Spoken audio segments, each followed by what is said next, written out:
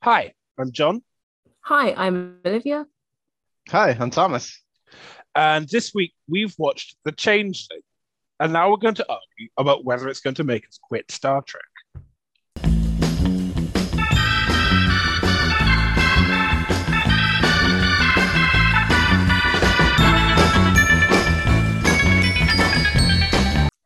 I was having a good time. I loved the drama. It's a great opening. It's classic. It's why I love TOS. And then suddenly Nomad was a little bitch. It's just I trusted him.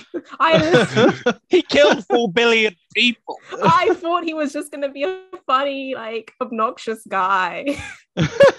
Well, it's funny. He does kill 4 billion people, but because you don't see that happen, I got more upset when he killed like the 4 people that he kills later in the episode. And I'm like, Exactly. like, yeah, It's kind of insane how this is like. What if we took the plot of Star Trek: The Motion Picture, did it in 45 minutes, and worse? right. Which kind of actually says less about the Changeling and more about the motion picture. Right. Yeah. Yeah. I was thinking about that I mean, too. that means they progressed, though. They Yeah. progressed. Got a little when they better. met. It's TMP. Let's not give it too much credit. That thing was literally edited on the spot 48 hours before the premiere. It's got lots of fun. This is a very strange episode of the original series. It's strange. I mean, it starts with Nomad, and he's well, they're trying to hail a planet, I guess, and then or a system, planetary system, and nobody responds. And Kirk's like, well, what's going on? There are 4 billion people there, and Spock's like, not anymore. It's like this. So much of this episode is like weirdly vibey for how like dark it is. Like if they did it today, if it wasn't an original series story, it'd be a really grim piece of sci-fi horror. But instead, we have a puppet on a stick, essentially. A puppet on strings. 4 strings. Was it I'll 4? give him his credit. I think it was 4. I'm checking now. The Nomad Probe. And sometimes he's just sort of cutely perched on the table, just hanging out for guys. So they get closer to that star system, I guess, and then Nomad starts shooting at them. They get these big green balls of energy attacking the Enterprise, and Kirk is like, or no, Spock is like, each of those blasts is equivalent to 90 photon torpedoes, which I thought was like, that's a lot. It's a lot, and the Enterprise could take. I think he said 4 or 5 of them of those. So hits. the Enterprise could take 450 photon torpedoes. Right, that was the implication, but it was interesting to me, just as a kind of somebody who likes technology, that like this is probably one of the more explicit qualitative mentions we get of like how resilient the Enterprise's shields are, but it's certainly not consistent with any other depiction of starship combat in Star Trek. It's not even internally consistent. Right. It's in the next line. The next line, like, oh yeah, no, like we're fucked. Right. It's moving at ultra warp speeds. Right, warp 15 or something, which is, I guess that means something different in the original series than it did in Voyager and beyond, TNG. Well, it's like in the original series they piss about at warp 1 and 2 sometimes, and then like here it's we'll go to warp 15. Okay. And we discover that they're being attacked by a probe that is 500 kilograms heavy and a meter long. Yeah, they get a little embarrassed about that. They're like, what sort of intelligent life could be in there? Right. I like the idea they assumed that there were like tiny little shrimp people inside Nomad running him. The best bit is while they're talking, you have the camera and it's like Mr. Leslie just sort of looking. He does look like so like he looks a bit stoned. He just sort of stands sitting in the front, like on the navigation console, just like, what the fuck is? I said I'd do check on shift for him today, and I just gonna be casual. And what the fuck is going on? I'm not even supposed to be here, man. I'm a red shirt. Oh man. Well, This isn't even my shirt. It's got the other guy's name tag on it. Like, It's like, doesn't this say Mr. Bailey on it? Shut up. Didn't he leave? Like, I found it in a closet. God, there's a Twitter account called Mr. Leslie, which just tweets like incredibly depressing in-universe tweets. oh no. Like Mr. Leslie is just a sad. Hold on, let me find some. Because it's just like, I can't find it. You know, I'm editing this week. I can find it if I want. All right. He tweets like Stardate 4979.4. Mr. Spock got a bloody nose today, and I had to wipe up all the green spots from the science console. I got it. Stardate 4972.2. I got excited because I thought I was invited to a birthday party, but it turned out it was just another landing party. Any of us would be overjoyed to complete these menial tasks on the Enterprise. Stardate 4970.3 got captured by the Klingons, and they used their mind system, which they said would make me a mental vegetable. But I didn't notice any difference. Amazing. I just love that account. Very good. I'll always look out for Leslie because he always looks like he doesn't know what he's doing.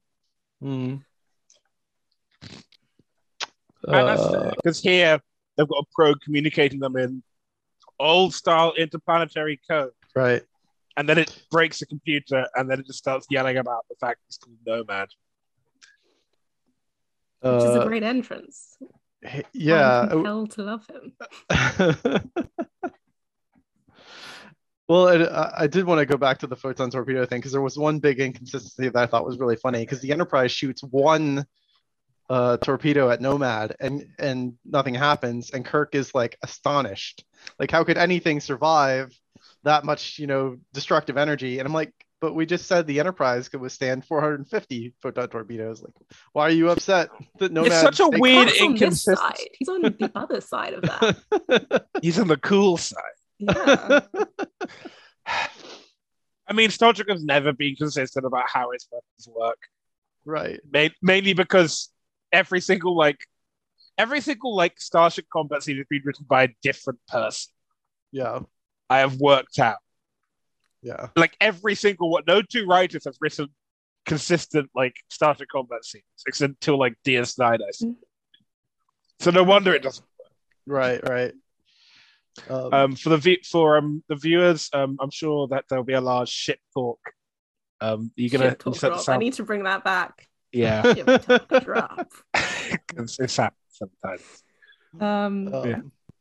Is this when we have a weird there's a weird sexually charged conversation after this? And I just no, okay, don't blame me, blame Gene, because they have this weird conversation about size for a long time. Well, yeah, like how small it is and how they can't beam aboard. Spock calls out Scotty and he's like, it's not always about the size. Then you're right. Yeah, it's he takes it faster than he can give it, and it goes on. Honestly, it's I really think Gene was in on something. Last week we were talking about the fact that even the Star Trek writers admit Gene made everything about sex. It's true, John. God. And yeah, so they eventually beam Nomad aboard, and it's the Romulan cloaking device. It is, yeah. It is. And that's all I know this is the first appearance, but it's just the Romulan cloaking device. It's hilarious. They took it doesn't have the big white glowy globe on it. No, it doesn't have it has no orb to ponder. Yeah. As we all know, Romulan, the most important part of the cloaking device is the orb pondering. And the most senior engineer on a Romulan ship is the guy who ponders the orb. Right, of course. So, then Kirk is like, do you want to come out of your ship? And they're like, there's no ship, it's just Nomad. And Spock's they make some assumptions. Like Nomad doesn't tell them that it's a machine. They're just sort of, by the way that it talks, they sort of assume oh, I guess it's a robot. And everybody's like, yep, guess so. Yep. And Spock's like, well, there was that Nomad probe from the early 2000s. And they're like, it can't. I was impressed. I don't know I mean, like, I was impressed at their knowledge of random NASA missions from the 21st century. You know what I mean? Like there must have been dozens or hundreds of them, and they happen to remember like this one for whatever reason. I mean, it's a bit like, it's a bit like whenever it's like, oh, I remember this thing from 200 years ago or from 100 years ago. It's like, oh, well, I don't remember. No average person knows the shit that went on 200 years ago. Right. Like whenever someone's like, oh, why didn't somebody mention this shit from like a prequel start, like Enterprise or Discovery later on? Like, because people aren't history nerds. Right. Yeah. I mean, I am. Are you calling out all the non? I'm calling out myself. I'm calling out myself. So, and then Nomad moves the first time, and at this point, we remember the year is 1967. We get some great Nomad shots. I love the almost POV, just like if you were perched on his shoulder, coming along. I do like those. I mean, like, I have to, like, between that and the music, like, I think it gives it a fun sense of menace about this, like, intruder on the Enterprise that, you know, is very alien because it's not even alive, right? Or it's a just floating robot thing, and it makes a noise like there's like a machine pulling the wire. Mm-hmm. It's like, I thought, did they forget to dump that? They just like, we'll leave it in. It sounds futuristic, right? Sure. And sometimes, like, when Nomad's just sort of hanging there, he'll like it spins on the wire a little bit too much. Oh man. So they go to auxiliary control, and Lieutenant Singh is in there, and he just looks up and it's just like, what the fuck is going on? He's just here in his overalls trying to do some readings. He's like, there's just a machine in here. And he just sort of lets them chat, and McCoy, the Nomad throws shade at McCoy for being irrational. Mm-hmm. He throws shade at everyone, and they all deserved it. They didn't deserve the extra consequences. I say the death was a little too much. The shade was funny. It's kind of like a little roast in the middle of the episode. Yeah, because then the probe, like, McCoy's like, you know, you can't, how dare you kill people on 4 planets? Kirk's like, leave it. Let's go. They go chat, and Kirk's like to Mr. Singh, just look after him. And Singh's just like, Singh's literally like, do you want a cup of tea or anything? Right. It's like, you know that TikTok noise sounds like a, do you want a beer? Dude, he's 3. It's that. Yeah. Do you want a beer? Dude, it's a murderous drone. I don't know. Oh man. And then Singh turns his back for a minute and it fucking leaves because Uhura is singing down. Yeah, it gets like a weird robo boner for your for her. Like, it does. I mean, the antenna, like, Uhura singing, and you didn't gravitate to that spot, I would think you were crazy. That's anyway, true. Strange New Worlds comes out on May 5th. Nomads once again. Oh God. And yeah, so while Nomad is Scooby-Dooing around the ship, we find out that Nomad was built by a man called Jackson Roy Kirk. If we want some real vanity, that's the director there. That really? Picture, that's the director. That's in Scotty's dress uniform. Right. Which is really funny because it's so clearly just, if you know the dress uniform, it's so clearly just the dress uniform. Yeah, I was confused by that because it's clear this is way, pre-Starfleet. Like, this is in the year 2000 whatever. So I guess I don't know why they just didn't have him in a suit and tie, like, because the 2000s is freaking futuristic in 1967 apparently. But then, so it gets to the bridge with Scott. He just starts whispering into the communication panel. He's like, it's here. He calls it a mechanical beast, which, yeah, I like that. Yeah.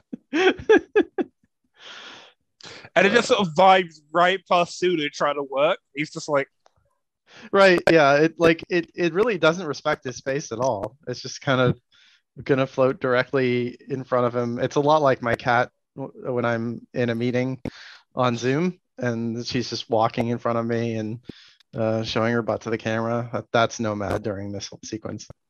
God. And it's like it really takes a turn because I thought it was just going to be, not too dramatic until he decides to, wipe Uhura's memory, which everyone seems fine with. I don't think everybody's fine with it. They are so relaxed about it. They're like, oh, we can re-educate her. What about her family and her personal connections? Right. What about that? Her memories of her life. Like, do they have all that too? I mean, okay. So I usually the trivia at the end. Okay. And the trivia here is, so we find essentially the trivia basically goes, Uhura recovered really quickly. And realistically, the only explanation for that is that it didn't actually wipe her mind. It basically tell me what happens and I believe it's Star Trek. Because essentially, basically, the phrasing they use is that her memories were overwritten in the way that a computer file may have its entry overwritten but can easily be recovered. Mm-hmm. So essentially, her memory is there. They just basically poke it a bit to come out. Wow. Yeah. I didn't know that. You could. I mean, right. Then again, there's also the Chris L. Bennett, if memory serves, take, which is Uhura can't remember anything about her. Can't remember much about her life experience before that event. Trauma. And living memory is great because the most of the plot is a bit weird, but it's a great which basically consists of Scotty and Uhura going, man, our lives are fucked up.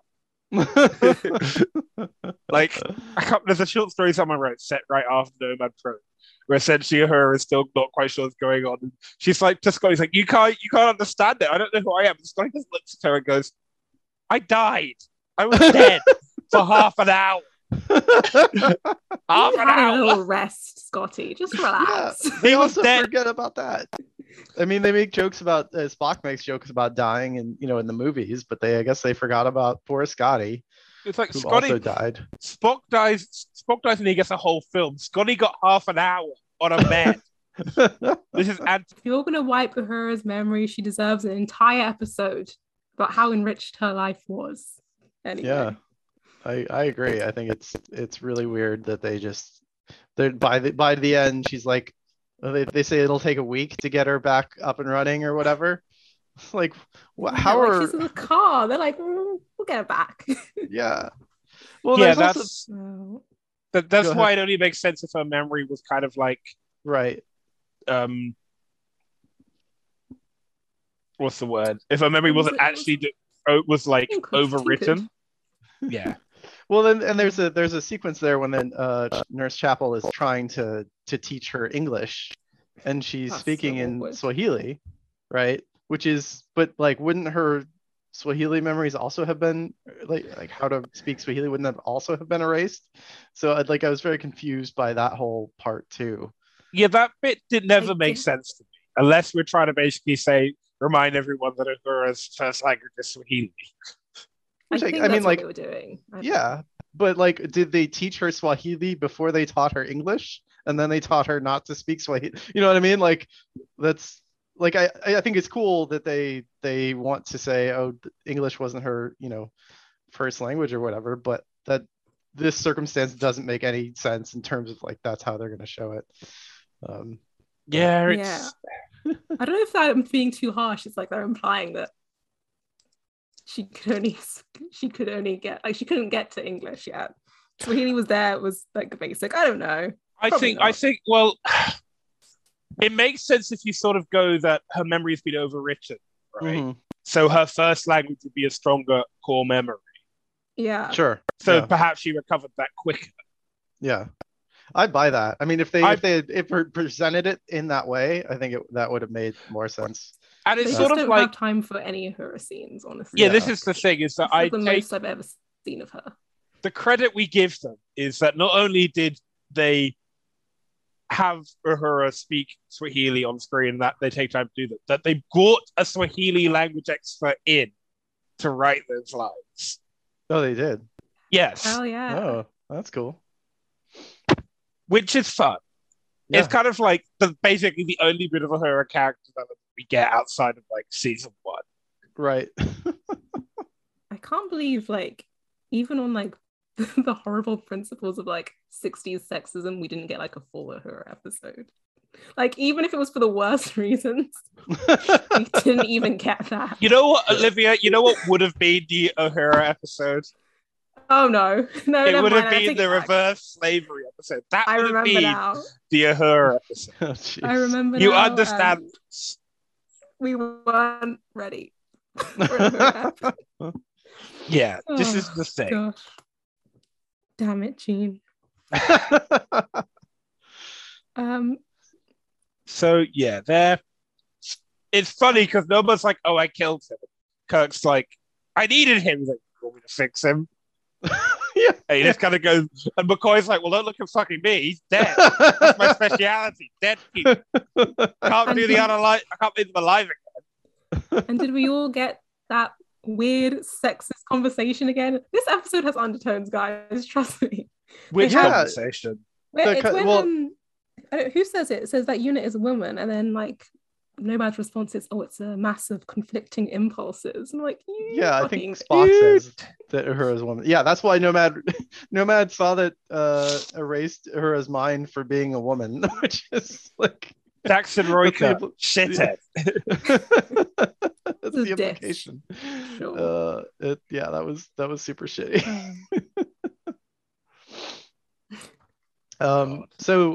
So Nomad goes to Costco Medical School, right? They just flash from a bunch of medical tapes, and he's like, well, if this is how you do it, then yeah, I can fix your boy.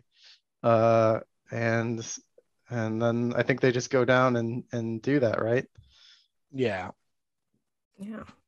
How much power did this other? Well, I guess we'll come to it later, but Nomad is basically omnipotent. He can bring people back from the dead. It's getting a little bit absurd, but sure, we all want Scotty back. I mean, I want Scotty back. You don't sound particularly pleased about Olivia. Huh? I wasn't doing a Scotty diss. I want Scotty back too. Okay. I love the little guy. So Spock's like, you see, now I would like to study it. Mm-hmm. So he kind of sits in a room with it for a bit, and Nomad's like, I like this unit. It's well ordered. Right. And Kirk sort of goes, right. Well, and did you know, I mean, I felt like Spock was he felt good about it, that Spock felt very flattered that this highly sophisticated machine was paying him a compliment. I don't know. It just seemed like he was being a little smug in his chair. That's just Spock's basic nature. Smug little guy.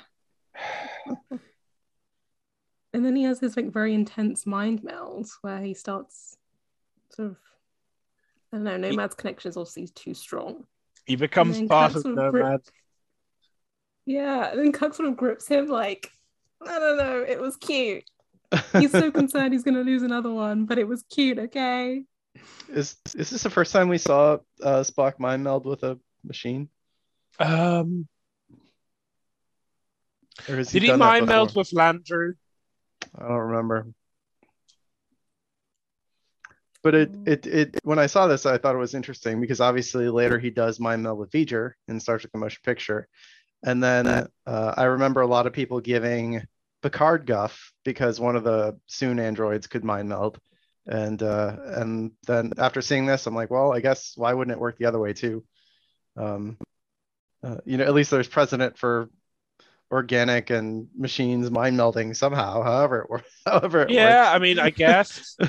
Listen, Star Trek basically justifies magic within its own logic, so it's not. Yep.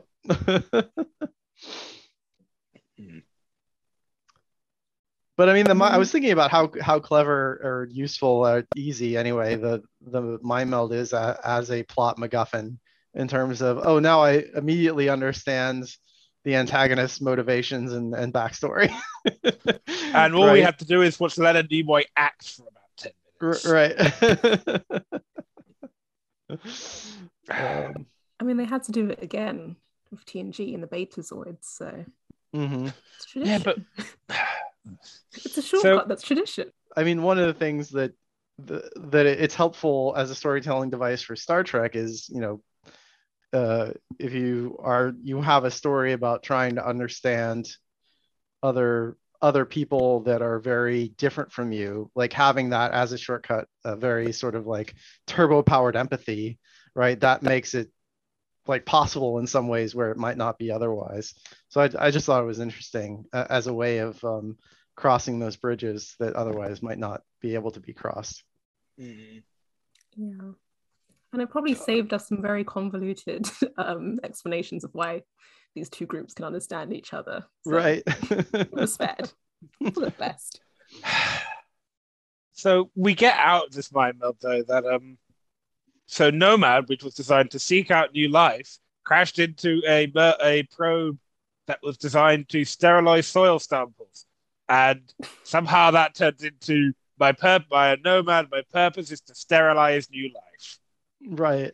Well, it's so I guess complex, but he just takes key words from like a sentence and becomes a fascist murderer. He's like a student who's gone to a lecture and he's only read he's skim read the source he was meant to read like half an hour beforehand and highlighted specific words. And you hear him start talking about it. The more and more he talks, he realizes that he has no fucking clue what he's saying, but he has to keep going now. Right. He already raised his hand. Yeah. He's already raised his hand. He's already said he disagrees with the lecturer, so he's fucked. Oh man.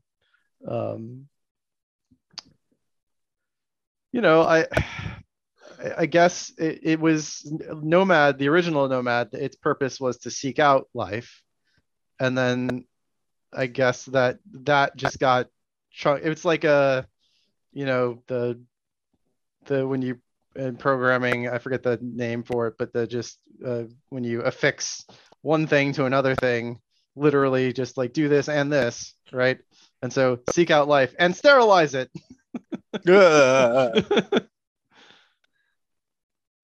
Nomad. I don't believe that you can. Why? I don't know. They set him up too big, and it just seems like it's a massive failure for such a complex robot. Yeah, because Kirk's like, we've kind of got to destroy it now. And then Nomad decides to go for a walk and just bleeps itself through the force field and then just vaporizes the guards. Right. Nomad's use of force protocols are wildly inconsistent in this episode. Because he vaporizes the guards, but then he just knocks out Nurse Chapel. It's unclear to me if the people in engineering later on survive. Because Kirk goes and checks one's pulse, and I can't work out if the look is a thank God or a fuck. I could not. Alive. Yeah, I think they're alive. Okay, well that's good. But I mean, why would Nomad care? Why would he spare some people and vaporize the guards? I guess the guards were armed and other people weren't. Nomad is a gentleman. He won't kill women. He kills 4 billion people. Right. Hey. But not. Well, we didn't see that, John. That we didn't have the budget for it, so it didn't happen. So instead he goes and tinkers with the warp reactor, and Scotty's like, everyone get away from the fucking thing. And then it shunts them up to warp 11. Yeah.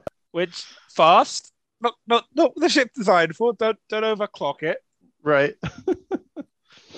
Was it 57% efficiency increase? Yeah, and Kirk's like, you should know that's a bit problematic, but I don't know, maybe not. And he's like, oh, but it's so imperfect and biological. And Kirk's like, I'm biological. It's like, and it sort of goes, fuck you, you're not my real dad. Right, yeah. And you get a lot of POV. A rough day. You get a lot of POV after that of Nomad just kind of storming through the ship. It's kind of entered its teenage years where it's just open rebellion against its self-styled mother, as Kirk says. Yeah, and it vaporizes 2 more guards who just sucks. Sad times. And it goes up a Jeffries tube, and then it cuts life support off. It's gonna kill everyone. So Kirk runs down to engineering, and we begin, one of the most iconic Kirk moment, killing God. Right. With Borg. Right. This really was the precursor to the motion picture. Yep. Yeah, except no nonce kissing. No, there is no a nonce doesn't get to merge with the machine. Everything's like motion pictures getting a renaissance right now, and that's great. But also, Matt Decker's actor was sent to prison for sexual offenses. Yeah, that's a real stain on that movie. It sucks. There's kind of like not much we can do about it. No. Like, he just sucks. But yeah, this. Well, I was just gonna say. I mean, the episode suddenly gets like super high stakes, right? When they realize that Nomad knows where Earth is and is probably gonna take the Enterprise there and kill everyone. Like usually in TOS, like that there aren't stakes that like the Enterprise might be destroyed, but like the idea that Nomad can wipe out humanity is pretty wild. It's kind of Doomsday Machine stakes. Yeah. Again. Yeah. Well, I wasn't worried. This isn't Battlestar Galactica. They're not going to kill everyone. Like, it's fine. Yeah, it is a bit like Battlestar Galactica, but more camp. Oh, Stephen Collins, I just checked.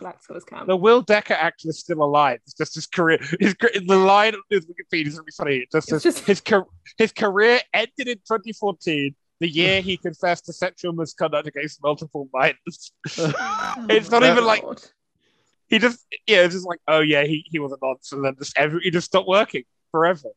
Yeah, well, he's alive. It's only his career that's dead. Okay. Yep. He was going to be in Ted 2. Ted 2 as well. He was going to end up in Ted 2 as well. Ted? What? Really? Okay. You know what? Oh. Yeah, it's wild. Anyway, Stephen Collins. Fucker. Where were we? Kirk was arguing with God. Yeah, and he's kind of telling it like, I'm imperfect. Biological perfect. Your creator is imperfect. And it's kind of like, I don't give a fuck. But Kirk's like, hey, you thought I was your creator, right? And it goes, yeah. It's like, I'm not your creator. I'm just a guy. I'm just a random guy. I'm imperfect. You're imperfect. Yeah. You were wrong. How embarrassing for Nomad. You were wrong. That means you should kill yourself. And Nomad's sort of like, you got me there. As well. There's not even like a. Doesn't even argue. It's like, and Kirk and Spock's like, that's very logical. We should get it out of him before it kills us. Right. We are in grave danger, which I thought the delivery on that line was pretty great. God. I did like that they remembered how heavy Nomad was, and they brought those little like anti-grav sled things. I thought that was kind of a cool detail. That was fun. So they take it to the transporter, they beam it into space, and it explodes, and everybody's very pleased with themselves.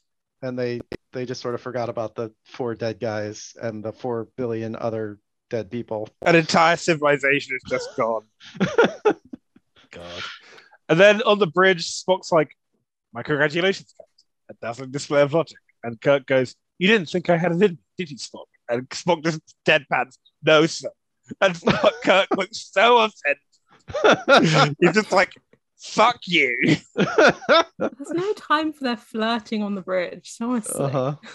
And then Spock's like, well, it's a shame, we could have been studying. Kirk's like, I feel bad too. My son is dead. Right. McCoy and Spock are like, what? It's like, my son. He was so bright and promising. He brought Scotty back from life. My son, the doctor. The doctor, yeah. And it's like, Captain Kirk, that machine killed 4 billion people. Right. Including like people on your crew. Like, I guess nobody liked those guys.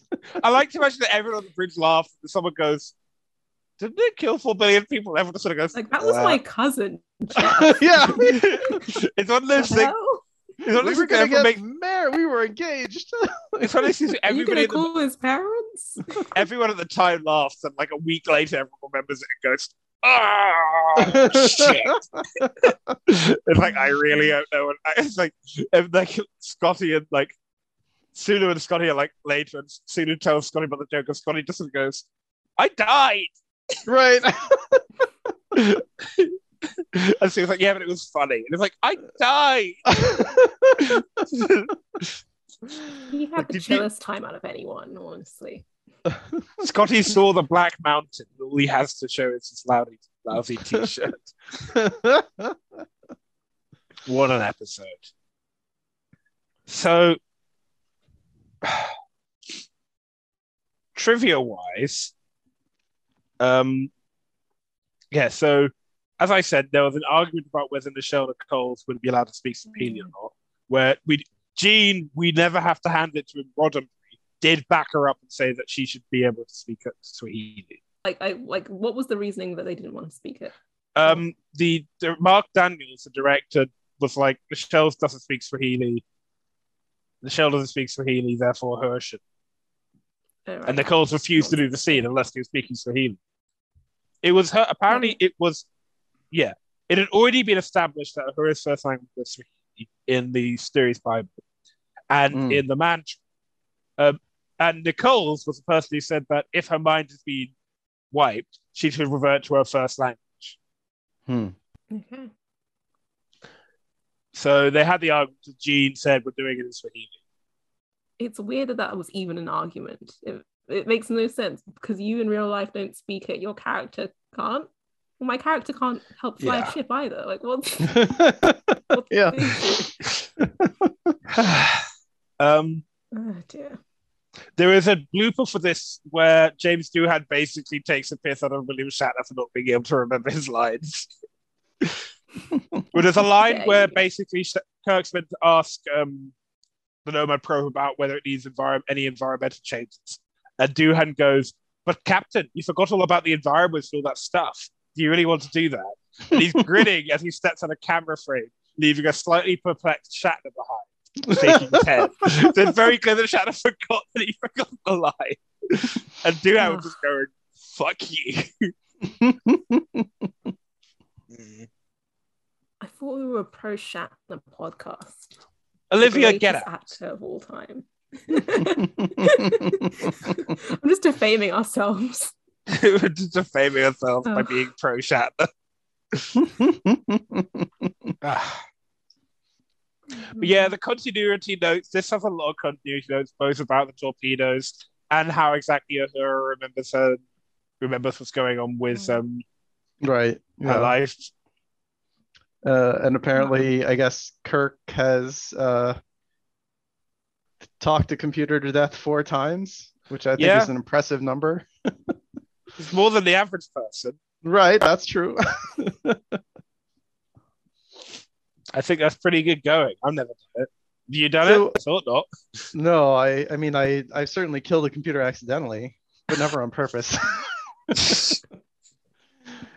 I mean, the other things that I think is interesting is the Changeling. The title comes from I don't know if is it a Celtic myth or it's about cuckoos, basically. About what? Cuckoo is a bird that puts his eggs in other birds' nests. Oh, okay. So, and then when the baby cuckoo is born, it rolls the other eggs out the nest so that the mother of all the eggs looks after it. Oh, wow. Whereas actually, Changeling is a folklore human-like creature found in folklore across all of Europe, believed to be a fairy that had been left in the place of a human stolen by other fairies. And I've heard, I want to be careful about how I talk about this, but I've heard that was the origin of that myth kind of had to do with like neurodivergent people and people like not like if they had a neurodivergent child that wasn't acting in a way that they expected it to act or whatever, they would blame that on the Fae and say, well, this isn't really my kid. It was replaced by, a spirit or something, which I think is oh gosh, of course. Yeah, I mean, it depends. Sometimes changelings were an excuse for infanticide as well. in some system societies, like if you had another child and you could not, and you consider that you could not look after it. Mm-hmm. Like, as I've been reading here, the fact that a changeling's ravenous appetite is frequently mentioned indicates that the parents of these unfortunate children saw in their continuing existence a threat to the sustenance of the entire family. Oh, wow. Yeah, so it's a pretty grim comparison. Yeah. Yeah, I mean, I think the neurodivergent points this also makes applies Kirk's light-hearted jokes at the end even worse. Right. because I think you're right about the neurodivergent, because apparently changeling traits were also in Irish legend were seen to maintain intelligence beyond their years, uncanny insight. That just sounds like children. That sounds like that shit that like all children say. All children about the age of about 7 and 12 say shit that they shouldn't know. Right. Or are just uncharacteristically profound or funny, and then the moment later they ask you what your favorite dinosaur is. Right. Children are just like that. Was there ever any follow-up to this in like a novel or a comic book or anything? So there is there's a short story I've read which is set just afterwards, where Uhura has to go to a planet where people's memories get wiped regularly to maintain political order. Mm-hmm. And she's just basically like, that's fucked. And that's insane, because that happened to me and it's not good. And that's quite good. But that's a good still story, because basically she's like, I don't know what I'm doing, help me, this is so ridiculous, and nobody seems to give a shit. And Scotty just goes, I died? He's like, you have it bad, I have it bad. This is how Starfleet works, we kind of just have to keep going. Right. And then Christopher L. Bennett very recently wrote a book called Living Memory, where part of the main plot is that key events that need to be discovered only Uhura remembers, and she had her brain fucked. Oh, wow. So there have been a couple of follows up, Mm-hmm. but not in canon. And I don't, Strangely Worlds probably won't touch on it because it kind of happens later. Right. She's Uhura's a cadet, right? In Strange New Worlds, I think. They say, yeah.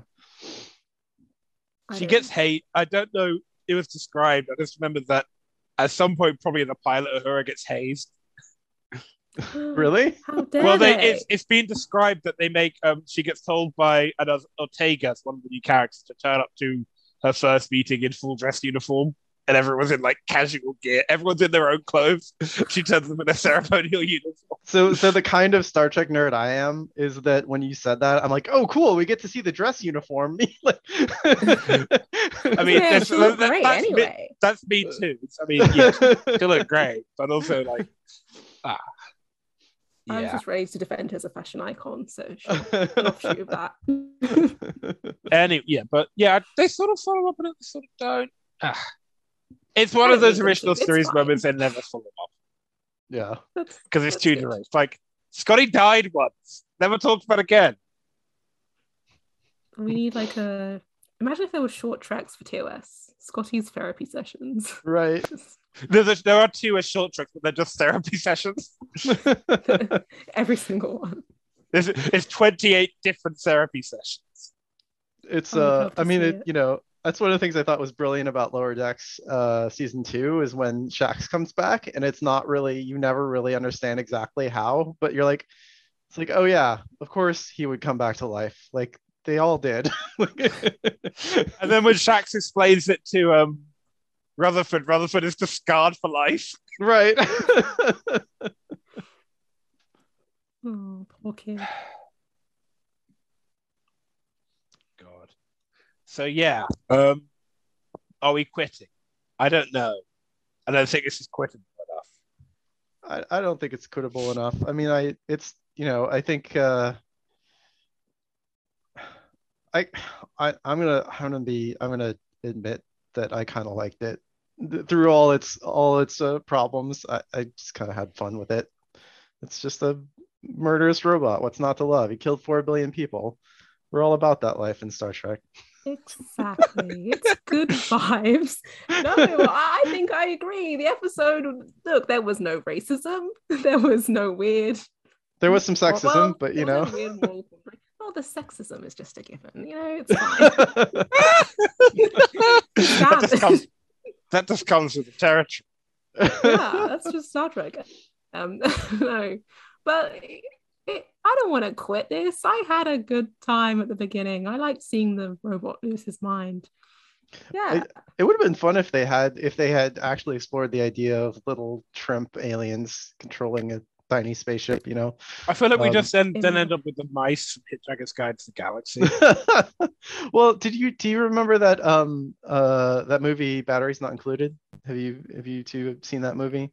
No. It's a movie I watched growing up, but it's essentially these little robots, and it's actually unclear in the movie if they're robots or if they're just tiny flying saucers with a bunch of teeny tiny aliens inside them. But they come and save this like Brooklyn neighborhood from demolition. It's really weird, but I loved it growing up as a kid. And they're super cute robots. Preventing gentrification? These little aliens? Yeah, that's exactly what they're doing. Okay, we have to watch this film now. Yeah. These allies. Hey. I really imagine them like if they had done the little aliens trope. What I'm imagining is the TNG Andorians that were green. Those were just tiny little green.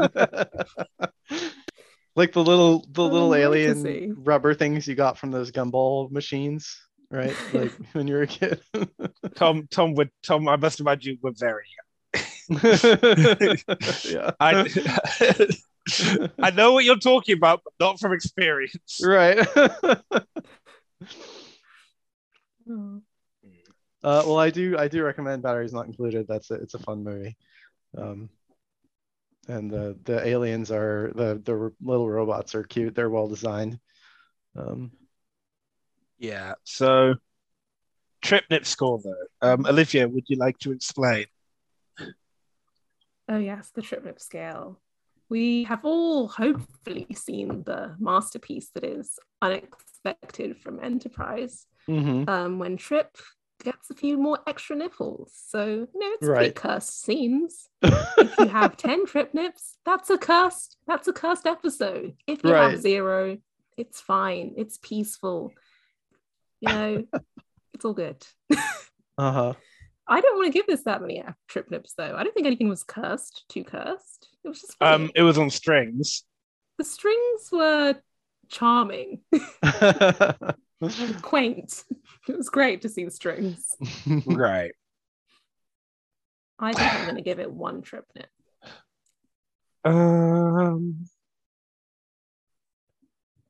I think I might give it 3 Trip nips for the 4 billion casualties. I mean, if 4 billion people die in an episode, I feel like that deserves a little bit of cursedness. The curse is for the light-hearted side of it. Oh, okay. I condemn the genocide. I'm just like, just for the record. Get cancelled. But the Trip nips are not strong enough to condemn the genocide. I'm giving it a 2 just for the genocide. So we round up to an average of 2. There you go.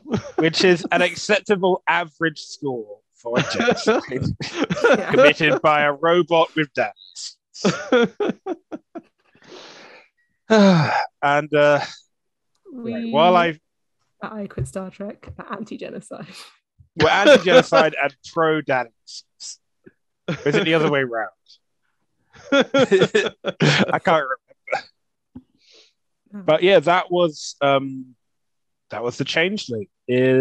While I, contemplate murderous space probes. Do you have anything to plug to the listeners? I guess I don't know if we should have disclosed this at the very beginning, but I'm an employee of Cryptic Studios, the company that makes Star Trek Online. And so obviously all opinions expressed here about Trip's nipples or genocide are my own and do not reflect the opinions of Cryptic Studios, though I'm pretty sure the company would be okay with me saying they are also anti-genocide. I understood that, but I do want to know whether is SEO a pro Trip Nip company? Yes, we need a full endorsement for Trip Nips. I want a Trip Nip event. I want a reward for players who put Trip Nips on their characters.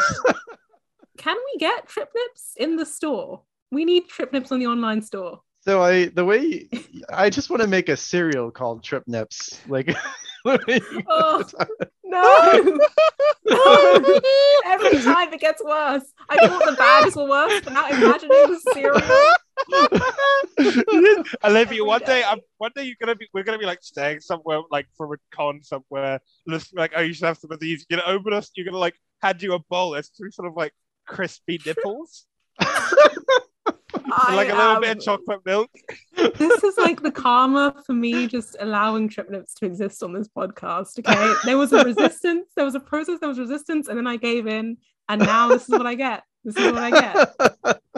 Visceral Trip Nip pain. Oh. Anyway, Wow.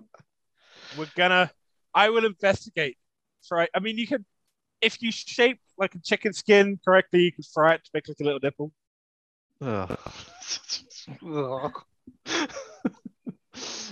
Why did I think about it? I'm hungry. I haven't eaten for like 6 I feel like I hours. did Oh, this. God. But I do want to say that Star Trek Online, we did recently launch our Shadows Advance update, which had fun Mirror Janeway. Kate Mulgrew plays Mirror Catherine Janeway, and she also plays Prime Janeway, and it's kind of fun seeing them in the same episode doing their thing. So check it out. STO is free to play, and I love working on the game. I'm a huge Star Trek fan, obviously, and it's a real privilege. I mean, I love STO. I love a lot of stuff you've done. I've stolen a lot of it for my Edge of Midnight project. My only criticism Wow. is, why is there not more original series content? You bastards. Yeah, I mean, I I'm know actually why, kind but also you bastards. I'm kind of astonished we have as much as we do, frankly. But Yeah, but it's like Aiden said yesterday. It's like, oh, it's fun. And then you, about a third of the way through, you're like, oh, this is just going to port me back into the main thing. Isn't it? It's Well, like, yeah, I mean, we had to basically design an original series mini MMO. Like, it's a whole other game inside our game that is all, because we had to redo all the, even just like the item icons, right? We wanted the original series hypospray, so we had to make that version of the icon, and then all the ship variants and all that stuff. So it was, it's kind of like you went to all that effort.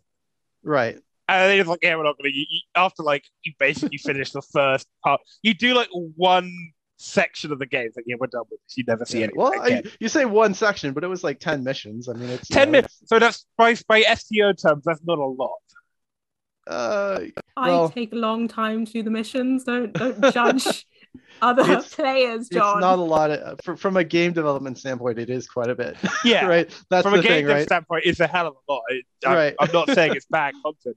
I enjoyed it thoroughly. I've made several different characters to do it again and again. Right. Yeah, I think. But it is cool. also like, I want more original series content. Right. I don't want to love go to to do more. 2409. Stop. Just understand, Yeah. John is a heathen for the original series. I've said this before. If you're out with John in real life, you'll just start hearing the TOS sounds like My around, phone. and it's his phone. It's his phone It's ringing. my phone, and it's also my laptop. Yeah. Nice. It went. I was in the Absolute archives once. I forgot to fever put my dream. I was in the in the National Archives over Christmas, and I forgot to put my laptop on mute, and it just made a noise when I put a USB device in.